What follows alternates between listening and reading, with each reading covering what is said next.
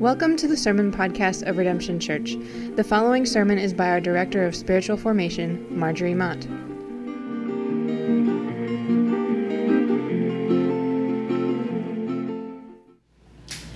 Jerusalem, Jerusalem, you who kill the prophets and stone those sent to you, how I have longed to gather your children together, as a hen gathers her chicks under her wings, and you were not willing.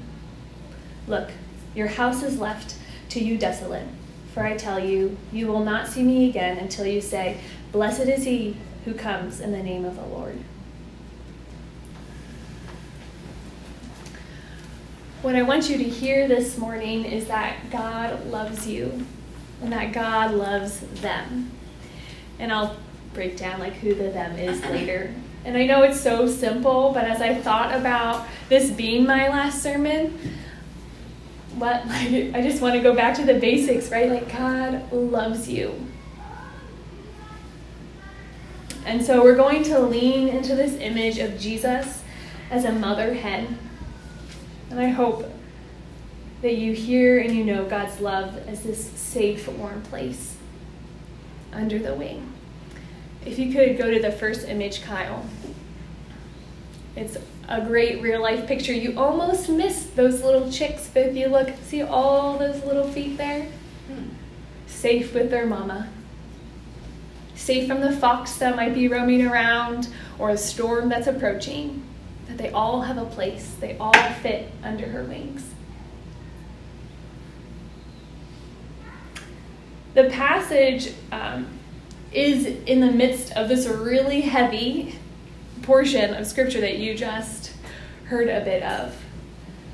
And in chapters filled of judgment, and Jesus really trying to get their attention, sharing teaching and parables again and again, speaking of warning of the judgment that's coming. Jesus is basically waving these flags, right, with these stories, trying to get their attention that if they don't turn back to him, there's going to be destruction. Woe to you. This chapter is filled with what's called the 7 woes of the teachers of the law and the Pharisees. And these verses are right at the end. And these 7 woes, there's a theme. You heard them. Did you catch the theme that Jesus is pointing at? That the people are focusing on the wrong thing. That they're more focused on morality and obedience. And so he's getting their attention. Whoa, whoa. He's saying you're swearing by the gold of the altar rather than on the altar itself. Have you missed what the altar is about? You strain out a gnat, but you're swallowing a camel. The outside, you're focusing on the outside of the cup, getting that clean, but what about the inside of the cup? He's saying you're putting your focus and your belief in the wrong thing, choosing to focus on morality and obedience rather than God. Who the obedience is for, right? What the meaning of the altar is about. We do this, right? We too become distracted, fixated on obedience and morality. Let's pause and think, what does that look like for us? How do we get distracted from knowing and feeling this love of God? What grabs and steals our attention?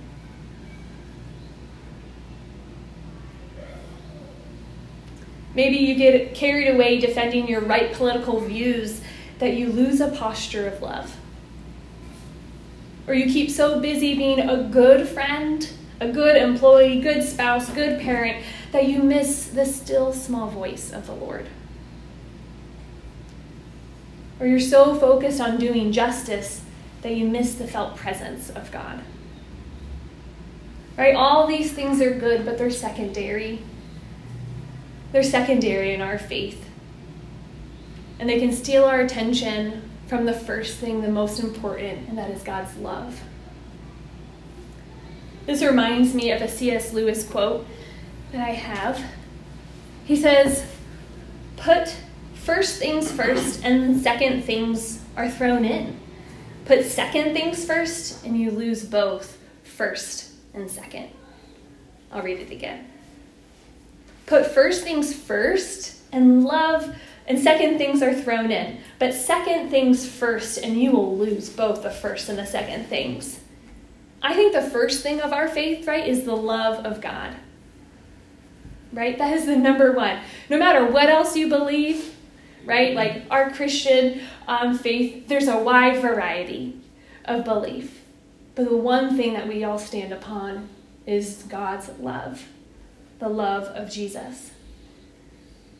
And the secondary things is everything else. Doing justice, loving, walking in mercy. I mean, just earlier, just a couple chapters before, Jesus says, love the Lord your God with all your heart, with all your soul, and with all your mind. This is the first and greatest commandment. And the second is like it. Love your neighbor as yourself. Jesus is trying to get our attention and to draw us back to love. Before the image of the mother hen, in verse 34, he says, therefore I'm sending you prophets and sages and teachers. Right? He's sending them to get their attention. He's sending out like his messengers, hoping again to get their attention, to draw them back to love. But he recognizes and says, some of them you will kill and crucify, and others you'll flog in your synagogues and pursue from town to town.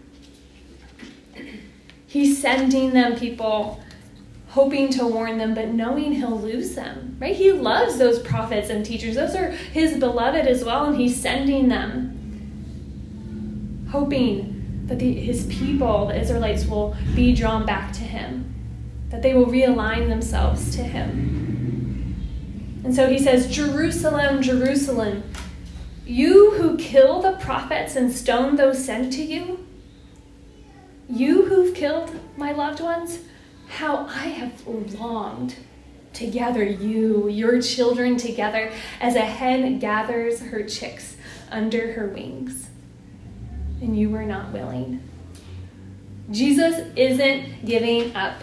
He's still longing to gather them under his wing, even though they have killed his prophets and his teachers, even though he has ignored their warnings again and again.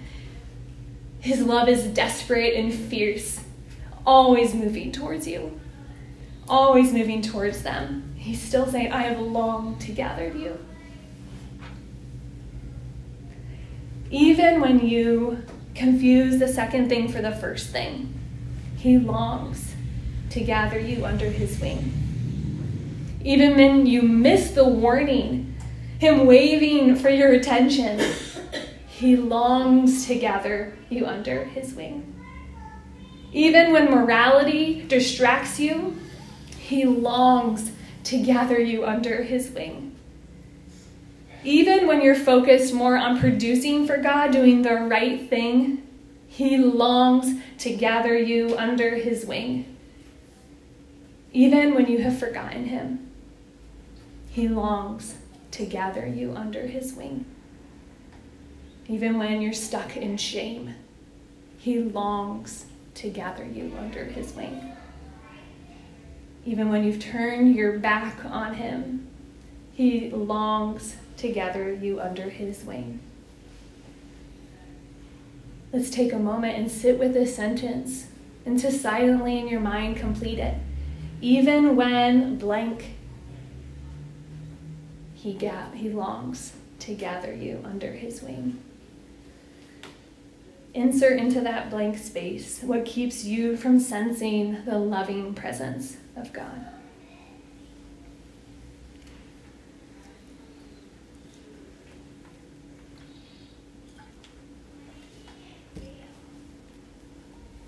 He longs to gather you under his wing.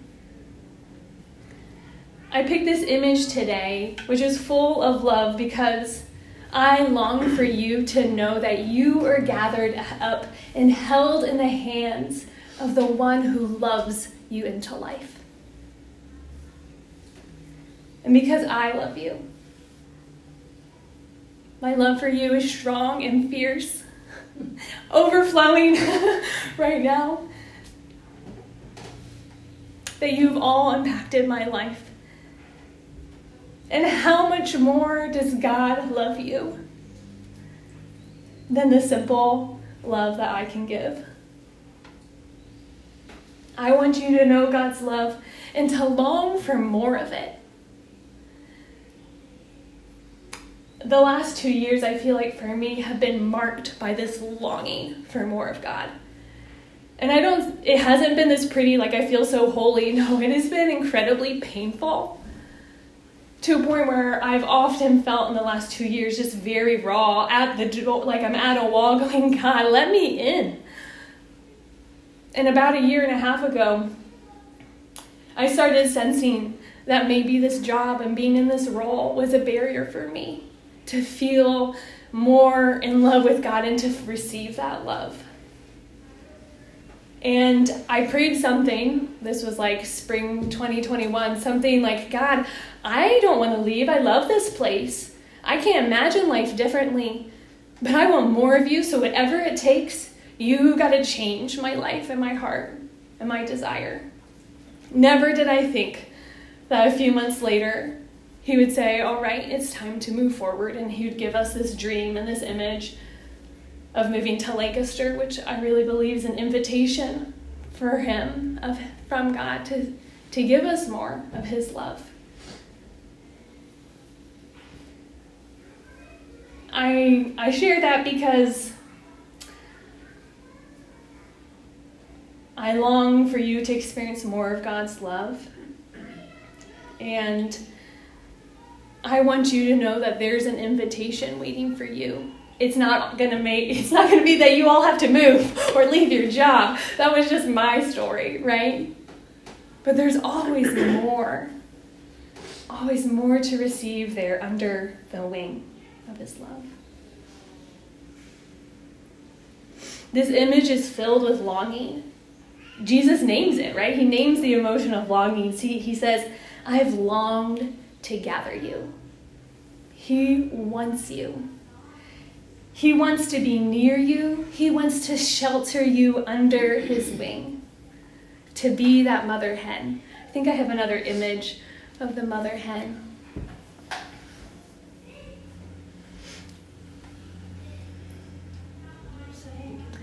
Me telling you that Jesus loves you, though, isn't going to make you feel more of that love or know that. Love is so much more than words. Belief is so much more than words. It's a presence, an experience. So I want to take a moment here to pause and for us to meditate and to take time to notice and meditate with this image. So I'll invite you now, if you would like, to close your eyes, maybe take some deep breaths.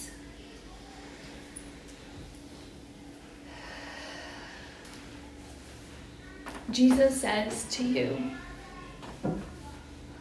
I have longed to gather you together as a hen gathers her chicks under her wings. Jesus is drawing on an image that the Israelites have heard many times. The psalm is filled with the language of Jesus taking us under the shadow of his wing. And so when they heard this, those passages came to mind. And so I want to read a few, giving us some time to sit with them. How priceless is your unfailing love, O God. People take refuge in the shadow of your wings. Have mercy on me, my God. Have mercy on me. For in you I take refuge. I will take refuge in the shadow of your wings until the disaster has passed. I long to dwell in your tent forever and take refuge in the shelter of your wings. Because you are my help, I sing in the shadow of your wings. He will cover you with his feathers, and under his wings you will find refuge. His faithfulness will be your shield and rampart. Notice how your body feels after hearing these verses. Notice what emotions or thoughts rise up in response to these verses.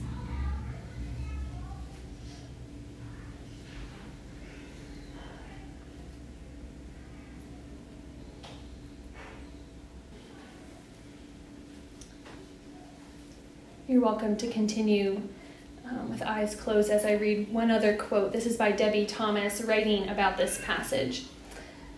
She says, "Yes, Jesus mocks Herod by calling him a fox. But he never argues that the fox isn't dangerous. He never promises us divine immunity from harm. I mean, let's face it. If a determined fox wants to kill a brood of downy chicks, he will find a way to do so. What Jesus, the mother hen, offers is not the absence of danger, but the fullness of his unguarded, open-hearted, wholly vulnerable self in the face of all that threatens and scares us. What he gives us is his own body, his own life, wings spread open, heart exposed, shade and warmth and shelter at the ready. What he promises, at great risk to himself, is the making of his very being into a place of refuge and return for his children. For all of his children, even the ones who want to stone and kill him. Wings spread open, heart exposed, shade and warmth and shelter at the ready. What he promises, at great risk to himself, is the making of his very being into a place of refuge and return for his children. Notice what it feels like to receive this protective and vulnerable love of God. How does it feel to be under the wing of God?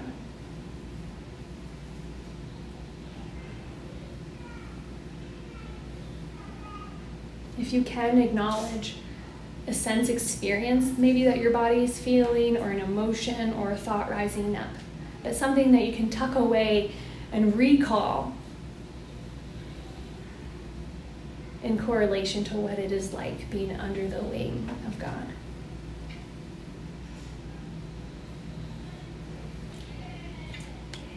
You're welcome to open your eyes if you want. Hopefully you hear from this passage that God loves you. I think what is also here is that God loves them. That's everyone else. In church, outside of the church. Listen for the plurality of the passage. I have longed to gather your children together as a hen gathers her chicks under her wings. You're not the only one gathered. There are multiple children and chicks God is gathering in his shelter. His love is for all of them. I think I might have another image too we can jump to as I continue sharing. Beautiful, isn't it? This gathering language reminds me that we are meant to do this together with other people, to not be alone. Our life of following Jesus, on living on mission, as we've been talking about this month, is not meant to be alone, but to be done in community. Right? The church, capital C church, is to be this gathering place under the wing of God where all are safely known and loved.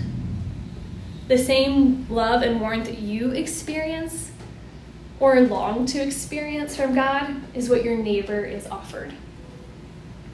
The them, it could be somebody you disagree with, or someone you're worried about, someone you don't know. It's everyone else. I believe your life will be richer and fuller if you embrace the being gathered together.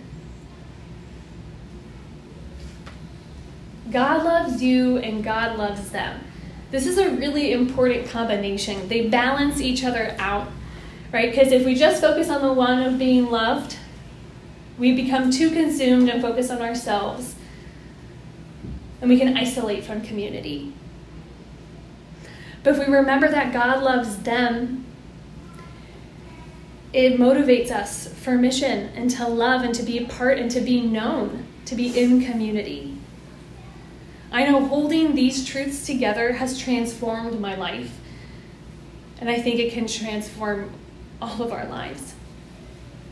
This truth that God loves me and God loves them has grounded me in my role here. And I think it's something I've really consciously brought to mind, especially in the last couple of years, especially in things that are planned in my schedule I know I'm going to show up to. I really consciously bring to mind God loves them. And that has offered me such a steadier, grounded presence that I hope is less of me and more of God offered. When things are hard, I've remembered God loves me and God loves them. It has helped me keep going. And when I'm anxious, knowing God loves me and God loves them helps me find peace.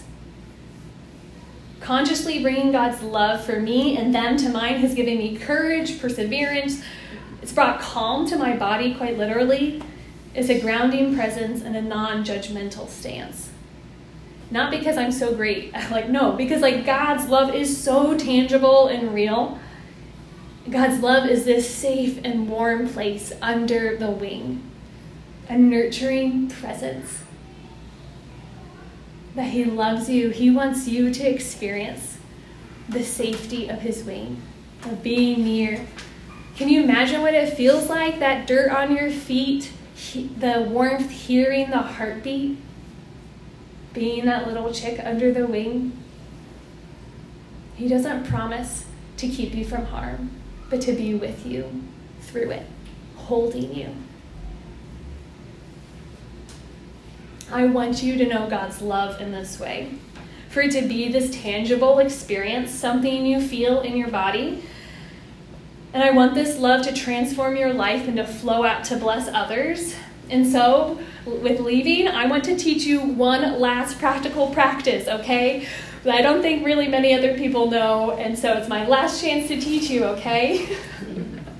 So those who have been around a lot know that I love to give these really handy practices.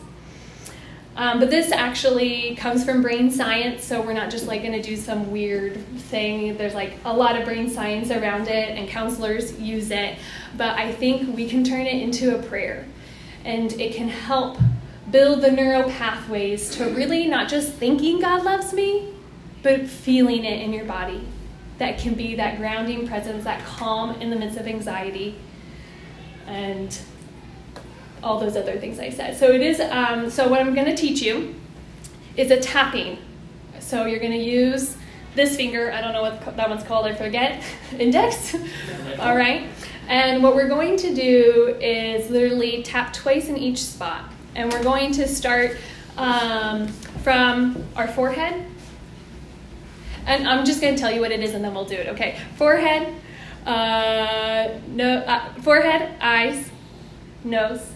Chin, chest, and then you're welcome to use your whole hand for your stomach.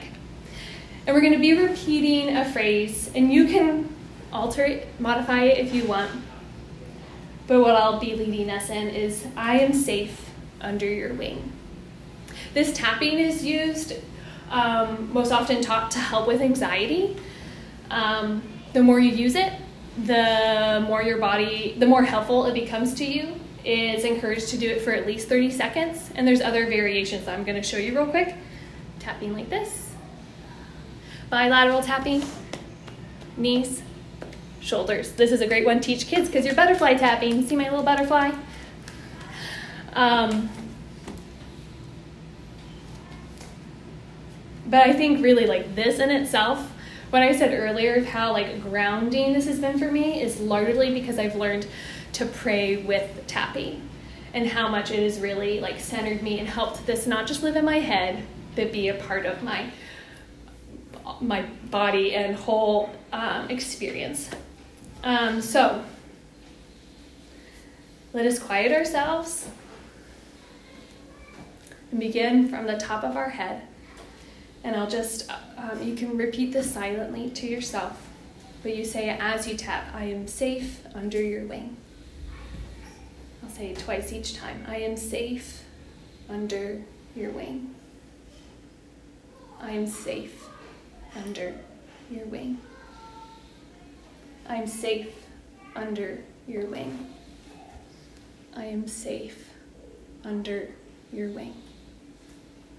I am safe to your nose, under your wing. I am safe under your wing. To your chin. I am safe under your wing. I am safe under your wing. To your chest. I am safe under your wing. I am safe under your wing. To your gut, I am safe under your wing. I am safe under your wing. So I hope that can be a gift to you. That's something you can take with you.